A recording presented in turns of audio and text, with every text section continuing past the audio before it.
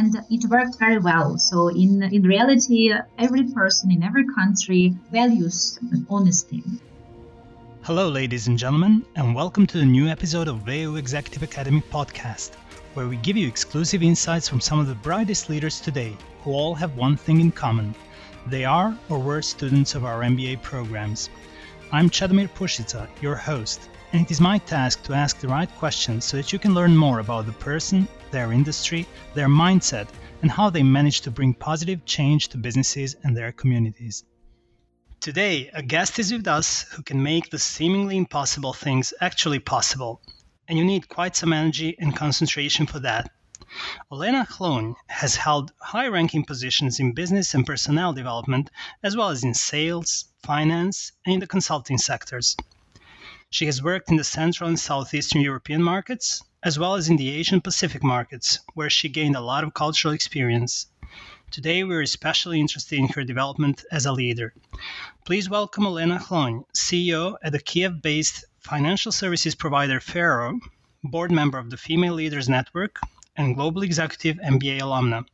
Olena, welcome to the show. Thank you, Chadomir, for the intro, and greetings to everybody. You worked in 10 different countries and lived in 3 of them, like Vietnam during your MBA. And do you recall any point where cultural differences may have created a conflict in your job? And what happened and how would you deal with it now? Well, it's a great question because during the MBA specifically, we studied this at the VU Executive Academy. During the MBA, we studied this point of what is the impact of culture on business success. And many people thought that this impact is really very high. At the same time, the professor brought us some examples that the real impact is not that big. But remembering, I have a lot of examples to share from Vietnam, from Austria, from Southeastern Europe. But now I recalled the example from Vietnam. I was responsible for business development, and I had to meet a lot of people, teams. I traveled a lot throughout the country. And Vietnamese are very hospitable, friendly people who love eating and drinking a lot. And you, as a business leader, and during negotiations, you also have to eat and drink a lot together with them to show them that you are part of them, one of them. And I adore Vietnamese cuisine. It's very much, it's very diverse and very light, but not always. For example, in some specific regions, they love eating pork or raw meat or raw fish or drinking a lot of beer and vodka. And I don't eat it. So it's not according to my taste and my values, I would say. And before going to those meetings, I had some intro sessions and people were telling me, oh, come on, it's not possible not to be eating or drinking this together because it might be showing some disrespect. And for me, it meant either I break my own values or I maybe don't close the deal or, I don't know, spoil the relations. So I decided to be very sincere, very friendly, and tell openly what I eat and drink. And we found together the balance. We found together what could be my choice. And it worked very well. So in reality, every person in every country values honesty and values the fact that you don't, it would be maybe, some people were telling me that you could, for example, take apple juice and show that you're drinking beer. For me, it's a lie, and I'm not the person who likes this approach. So I went for another solution, and it worked very well. So I had very good relations with all partners, build extremely good personal and business relations with the different stakeholders. I love what you so said. That's I would repeat it again, honestly. So that you asked me if you do something differently, I would do the same. I would not betray my values. At the same time, I would not betray people who are in front of me. So that's for sure. That's definitely something I really appreciate. And honesty, I think that's fundamental for business. I mean, being honest to yourself and being honest to others.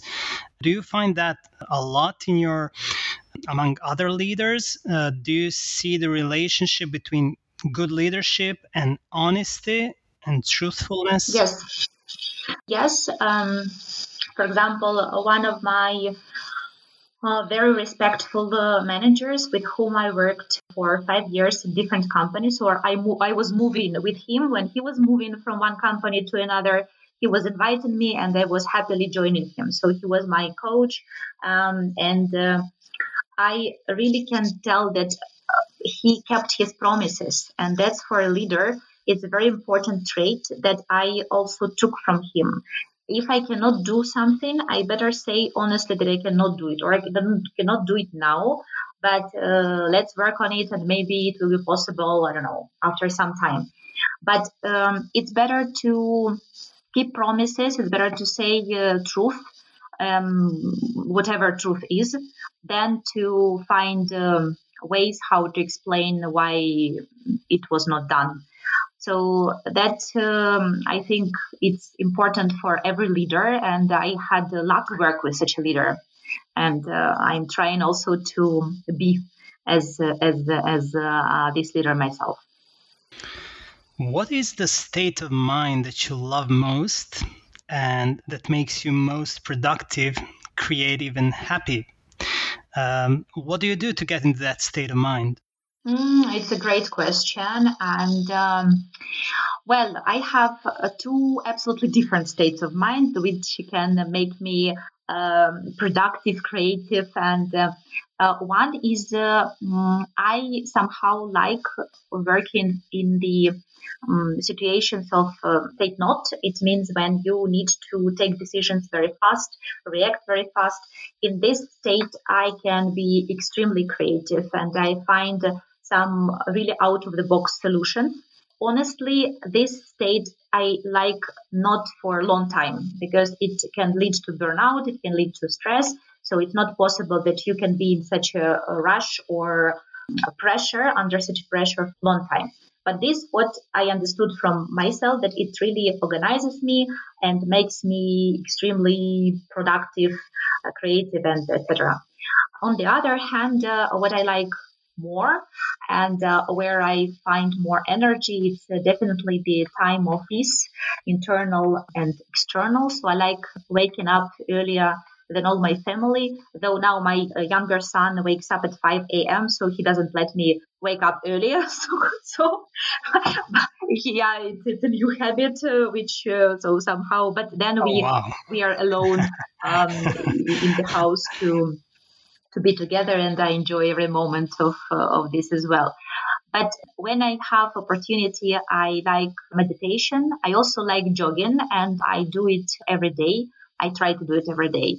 Nowadays, with the new position, I cannot say that I do it every day, but nice. When I do it, I even don't so much listen to something or read. I like being with myself, with my thoughts. And in this time of jogging, I usually jog 1 hour. I create a lot of ideas, then I further either write down or say on the recorder. The process is, of course, organic process, but for me, it also works very well that I can gain great energy, and also great ideas are coming out of this process. So that being, of course, with the family together in the peaceful times, when you are not rushing anywhere, when you can play some board games or just sit and watch some movie together, it's also a valuable time for me. And how do you bring about a mindset of growth in your team? Well, I became a manager at a very young age. So I became, for the first time, I got a team of 36 people when I was 24 years old. And I got 10 people in the headquarters, and 26 had to build the regional centers throughout the country. And what was the company? It was Erste Bank in Ukraine. Okay. It was when Erste has entered Ukraine, and they were growing from 25 branches to 150 within 1 year. So it was, you can imagine how big growth and intensive it was. I was responsible for sales and training development department there. And I was being interviewed for the position of senior sales trainer, and I was hired as a head of department. Wow. So it's already, you expected one position somehow maybe more relaxed. And the boss saw potential in myself and offered me this position. What do you think was key for them to recognize this spark you had in you? We have discussed it with him later on because we had some difficult situations. And then he again confirmed that even in spite of these difficult situations, he still sees that I can greatly manage it. So he saw that I'm very well organized. He saw that I can bring, things to action and to do's. That I can also, I am people caring and team player. He was extremely experienced manager, and that's what he saw within this 1 hour interview and gave me the chance, which afterwards brought me to other leading positions. So for me, it's important to bring team together. I like the comparison of my teams with the Swiss watch, where every mechanism knows its place and its functionality, meaning that every person understands what he or she needs to do, what he or she is expected from, and it's also important to develop your people. And for this, practically every month, I have a gathering of the team and we reflect on some business cases. It's called best practice sharing or out of the box thinking ideas, like ideas camp. That's extremely important for people that everybody, even the person who is not, for example, so close to business, but the person can bring so valuable idea, then business takes it and implement it. So having people really being part of the team and understanding what is expected. Also, I love developing people. If I see the potential in the person who is on one place or in one position, I prefer giving the chance to grow and to let go if the person is like grew up from the position and we don't have the potential to give something extra within the team. So that's also important. So that's all brings to the development path, I would say, for every person in the team that I manage. And what happens when you see that, when you realize, maybe you just answered in part the question, when you realize that somebody is actually not such a good fit for the team? I had several cases within my career, so I don't know how many people I interviewed and hired, but most probably more than 100 for sure. But I had two cases where I recall that I have made mistakes when hiring wrong people for the position, and I prefer giving a chance to the person. So we sit together, we agree on some specific KPIs, but I am very honest with the person that we track really on a weekly basis these KPIs or these activities, tasks fulfillment, and then the person himself or herself understands that what is expected is not done. Mm-hmm. I had the situation when the people were not struggling, then telling me that but I can't do it, but in reality this is the result. And that's what we can agree both, that it's not as it should be. Mm-hmm. So that's how I deal also very openly and honestly, but still if the person is hired already, so if the hiring process is there, but there is a trial and I'm trying my best that during the trial, we together with the employee understand if there is a fit or not. Like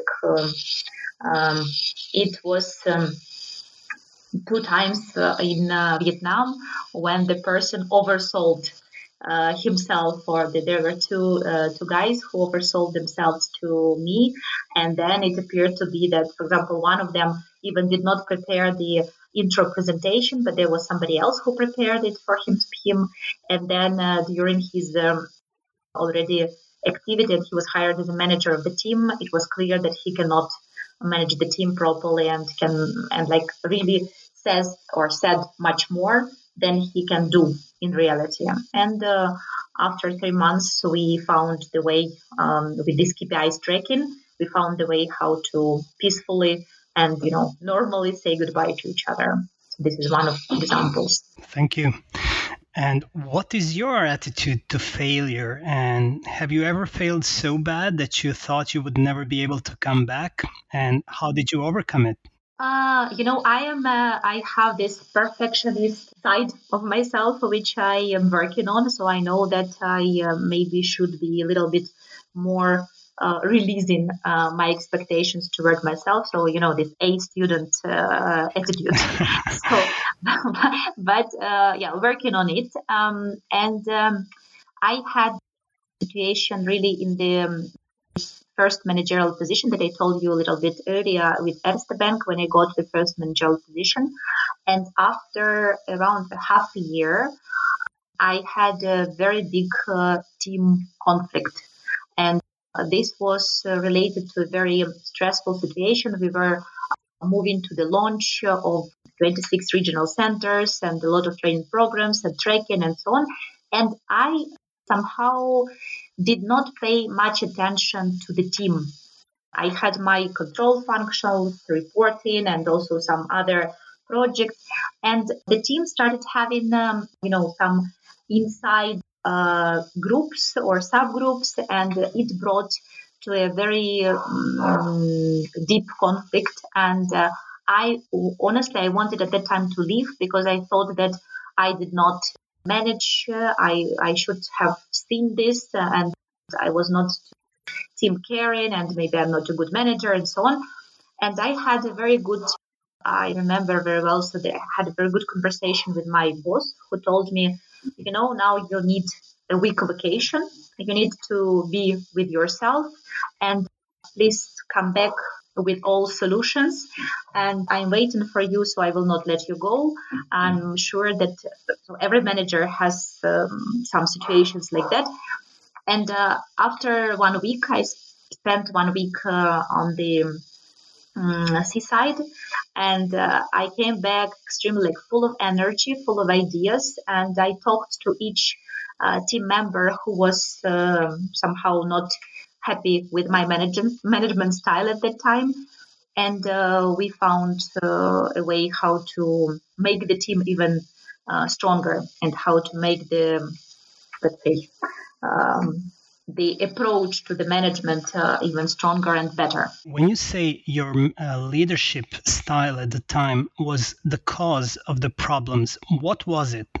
I paid less attention to what is going on in the team, in the head office, to be specifically. So I was very much focused on some projects aside from the team, and somehow team was to be managed by itself. So that was the biggest mistake, because you should very much keep record and keep an eye on what is going on with the team, how the team mood is. Because at that time, before this important launch of different programs and branches opening, everybody was under stress. And this situation under stress can create really conflictual situations within the team, towards management, very bad flows of energy, I would say. And that since then, I really pay very, very big attention to what is going on in the team, and the team or people are the first. So for that, there are regular team meetings, there are regular face-to-faces, to, to check the temperature, so to say, and also to get the feeling what is going on, what is unclear, what makes more stress or less. That's what was my lesson learned. And what was the main complaint? What came up as the main source of discontent in the team? Lack of attention, a lack of my managerial attention to the people. What exactly did they expect?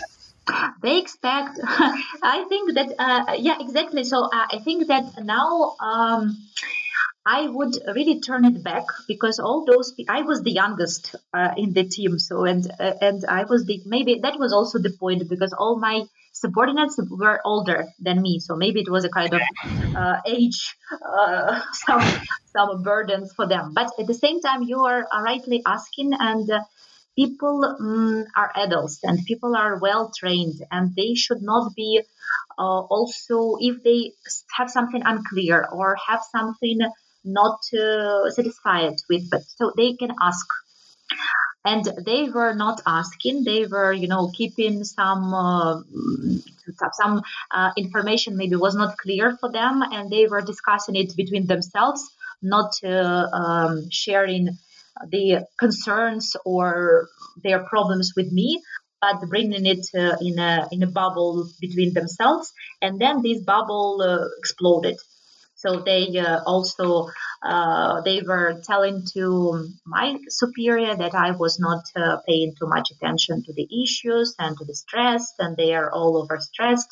So that was that was what caused the overall situation. And I was also extra busy, but at that time was maybe not really paying attention to some inside activities that were going on in the team.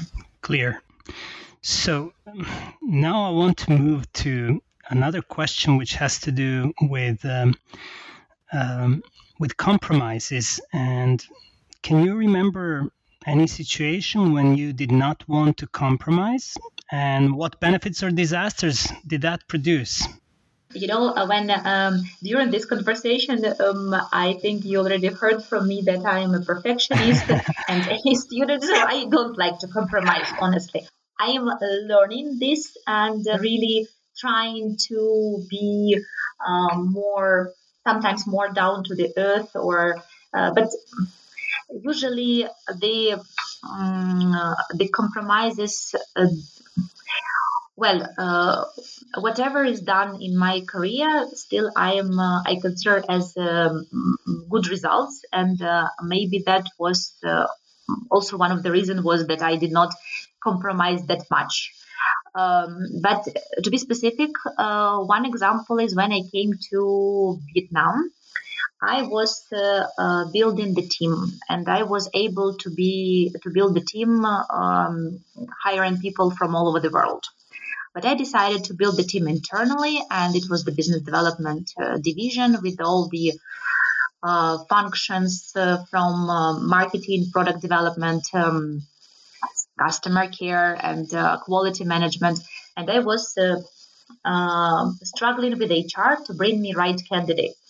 And at one point of time, the HR told me, Olena, you should downgrade your standards, because we cannot bring you the people with the know-how you want. And I told them back that, come on, you have almost 90 million population, and you cannot find me the candidates that I want. Please find me whom I'm really searching for. So I am very lucky that it was a right decision not to downgrade the requirement for the standards. I was happy to build a great team of experts and managers with whom I worked very successfully in Vietnam. And they moved, a couple of them moved with me from one company to another. It's also a sign that we had a win-win cooperation. That's fantastic. Do you have some role model in leader that you really admire?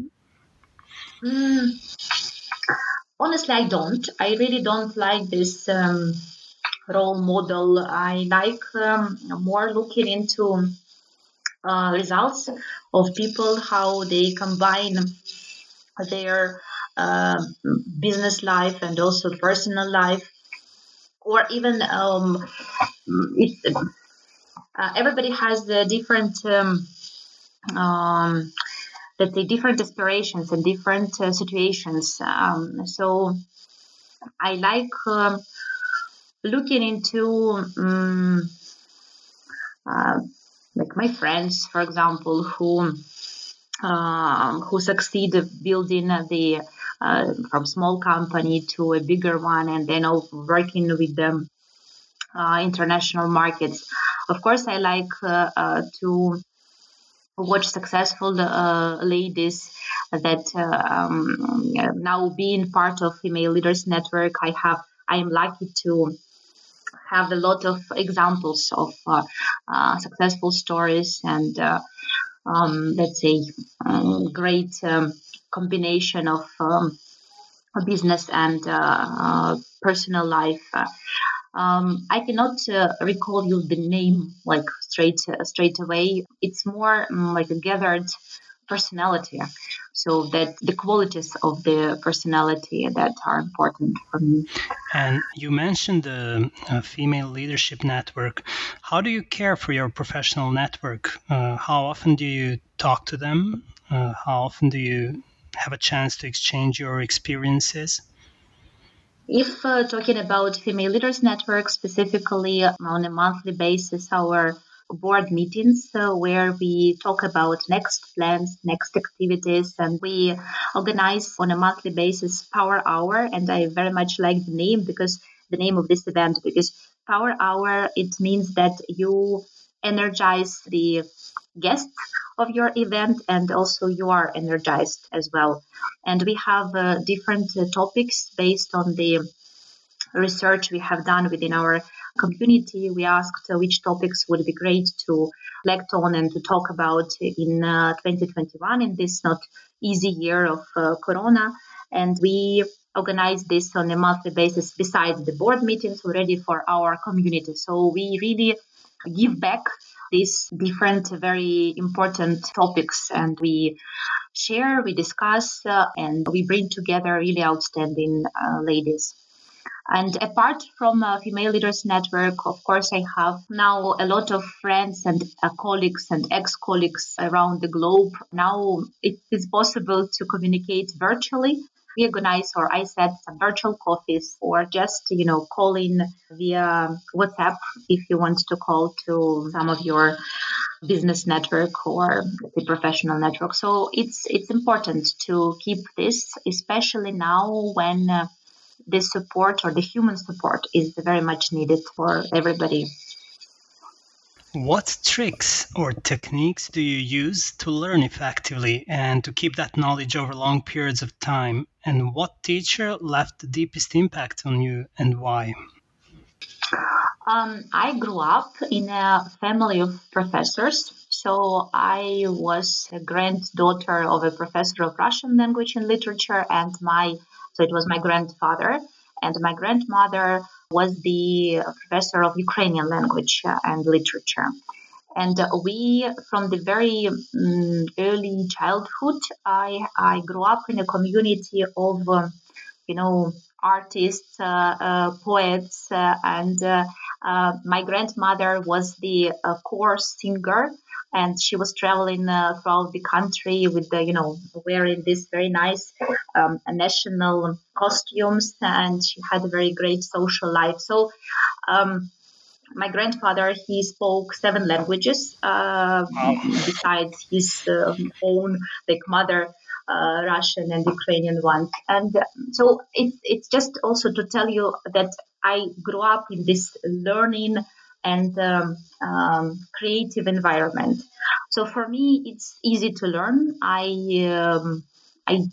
honestly, I don't use any tricks. I felt when I was a pupil, I was extremely good pupil, and I was not pushed by my parents or by anybody to learn. I was very curious to get to know many things and to get to know how things are organized, done. And honestly, I wanted to be a doctor because my mom is a doctor. And I somehow was looking into her and was thinking that I would become a doctor. But it did not come into reality. I feel absolutely not sorry with my career that I am now in, because it's all good. At the same time, I decided to a little bit get closer to my dream, and I went several emergency support courses in order to be prepared just in case it's necessary to react properly if something happens. So that is like a practical tool that is needed, and it helped me already, I would say, 5 times in my life or so to That's a lot. react. Yes, exactly. So, and I remember each of the cases, but it seemed that I really would be a good doctor because the reaction was very proper, on time, and yeah, then people were happy that they got this support immediately. So you keep your head cold and you do what you have to do because many people would panic. So Yes, it's important, and this also can be reflected, I think, to business later on. So when you are not panicking, when you should take very difficult business decisions, it then reflects in good results. So now I want to just go and ask you something a little bit more about this learning. And you said you find no difficulty learning and that you want to understand things, you're curious. How do you actually, what is for you the most effective way to learn? How do you approach a subject that you don't know anything about? Since you want to understand the underlying principles, where is it that you look exactly? Do you first ask somebody to explain you briefly what it's about? Like, how does it work for you? well, if I need to understand something, I really would like to talk to some person who knows the subject. And then after this discussion, so it's good to have a live conversation or online conversation nowadays, but uh, to talk with the really person who is who knows the subject, and then I get in the some initial hints and tips about the topic. I then start searching for the literature, for some links or apps that could bring me to better understanding, practical understanding of what I want to find. For example, just also give you an example. I was not in Ukraine for 8.5 years. And I'm now a CEO of the Ukraine-based company, and I'm also a person who is in the market at the moment. And I need to very well have understanding what now the Ukrainian market lives with. So I decided to go into different types of conferences organized online and offline when there was a little bit better time.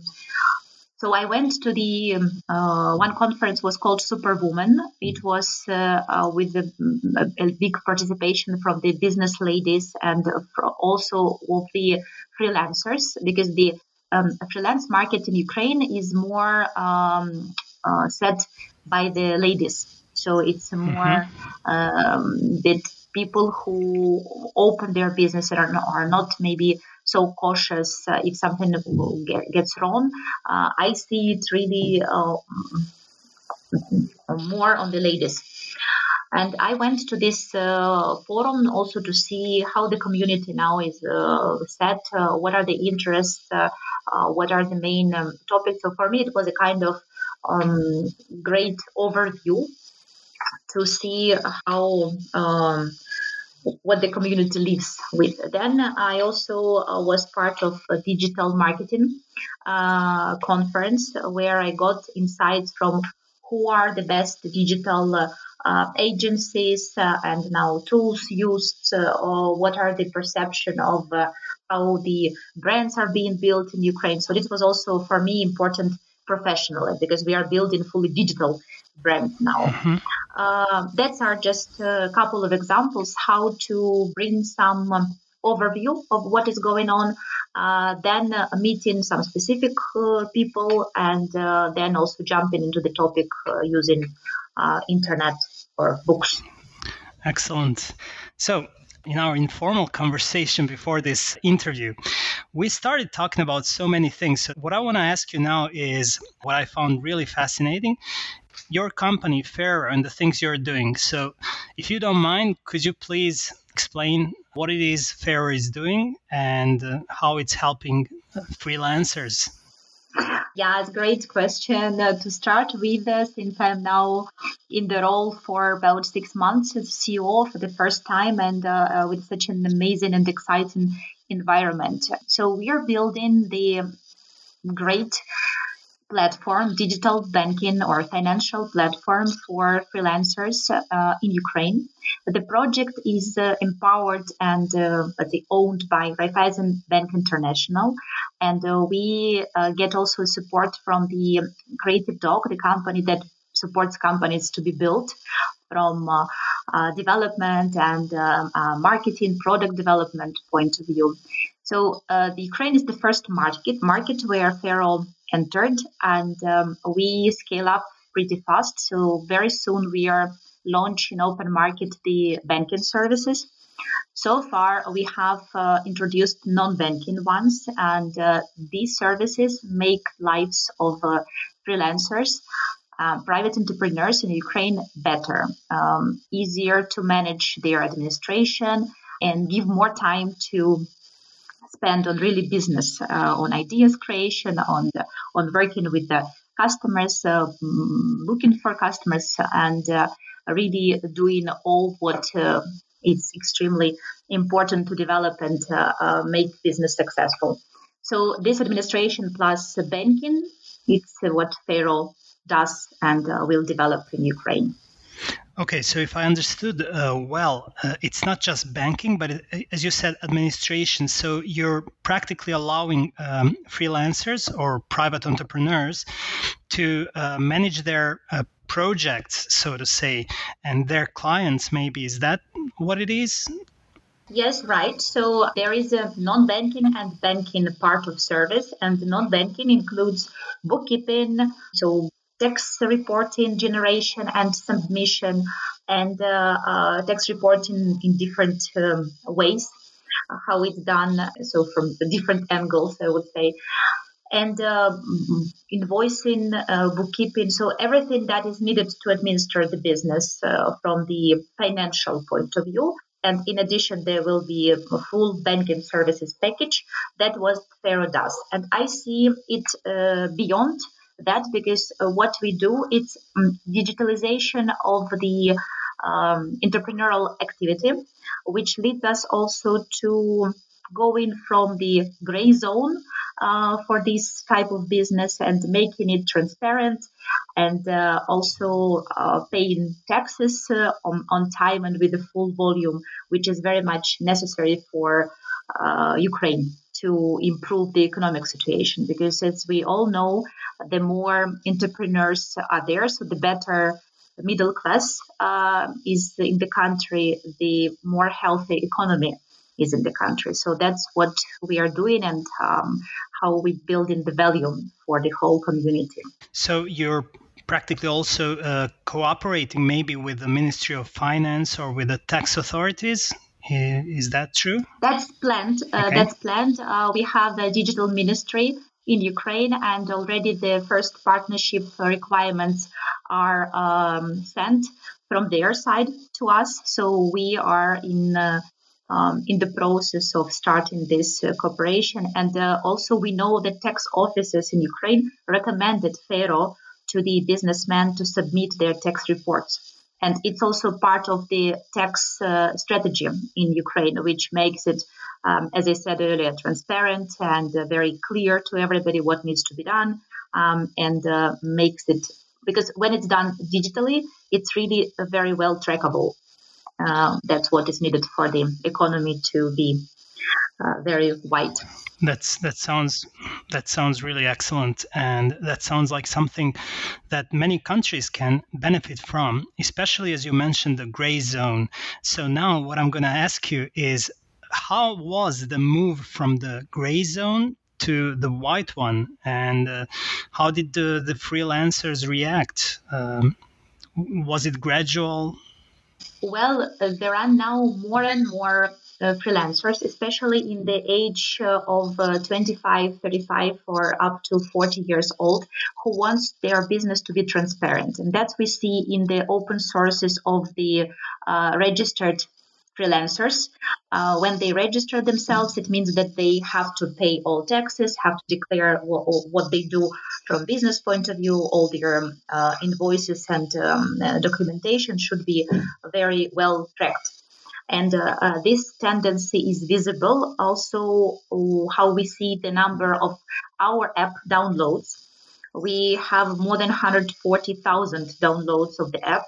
We have great number of profiles filled and also registration, and it's a sign that people really are ready to move from the gray zone to the transparent zone doing business. That's so interesting. And one more thing about the app itself. Now, the financial part. How are you managing that, and what is new about it in respect of the traditional banks? Our app is the first in the market all-in-one app, which combines this non-financial or non-banking part of service for freelancers with banking. Banking, we just start, so of course we will not have all range of products and services that more sophisticated and more developed banks provide, but we really focus on quality of the features that are designed for freelancers and that we provide. And our unique sales proposition is still non-banking service and also exclusivity for freelancers, so that we really value them as a segment. We don't mix them with the private individuals, but really value this community and their bring to the business, to the economy, through making this application really exclusive and customized to them. And we have a very detailed plan and backlog of different features, both banking and non-banking, that will be introduced gradually in 2021 and later on. So we are pretty sure that this service will be loved by our customers as much as we already love our customers. It really sounds like great news to all the freelancers working now in Ukraine. And what about the payments in different currencies and the issuing of invoices? Will that go through the banking account that you set up and also be tracked through the non-banking part, the application for the bookkeeping? So you're trying to integrate it. And yes. So will there be like the currency conversions automatic and things you can do? Exactly. So that is planned. We plan to introduce a very interesting and new to the market products as a multi-currency product that are combining three mostly used currencies by our businessmen, by private entrepreneurs. So this, of course, is taken into consideration. Especially, we need to take into consideration the habits of the users and what they really want to get. But at the same time, we are ready to change the habits when we bring some products or ideas from other markets. Mm-hmm. And integrated into Ukrainian market. We are ready, of course, to change the habits of the community. Plus, of course, we need to take into consideration the legislation and the currency control, which is maybe the most difficult in Ukraine in comparison to other European countries. And this we need also take into consideration. At the same time, the country here as well is moving into direction of release of some things that were much more difficult even last year. So that's why it's all in combination will be reflected in our products and services in the banking ones. And what other countries do you plan to roll out your service in? Well, Ukraine, as I mentioned, is the first one, but then the next country is Romania to go. It's already officially announced. And then the other countries I am not able now to share, but the plan is already, there are 2 more countries to roll out this very important project. That sounds really exciting, and I would really love to be able to use it, to be honest. So, thank you. So, Olena, in the end, is there something that you would like to add? Something that we have not covered? I think we had a very, very intensive conversation, and thank you very much, Sedemir, for all your questions, because they are from different angles of life, because every person is a person who consists of different parts of life or daily activities, business, personal interests. I think you covered really very well all aspects of my personality. Yeah, but of course, a lot is left, so it's not everything that we discussed. Well, let's not cover everything in one episode. Yes. Let's meet some time in the future and talk some more. Yeah, thank you for great questions and for great conversation. I really had a pleasure talking to you and sharing what I could share. Thank you, Olena. Hello again. Thank you for listening to this episode of VEU Executive Academy podcast, Know How to Inspire. Now, one more thing before you go. Please subscribe to our channel on SoundCloud, Spotify, and iTunes, or check out our website at www.executiveacademy.at/podcast. That is executiveacademy.at/podcast. Last but not least, spread the word, because the more you share knowledge, the more inspiring it gets.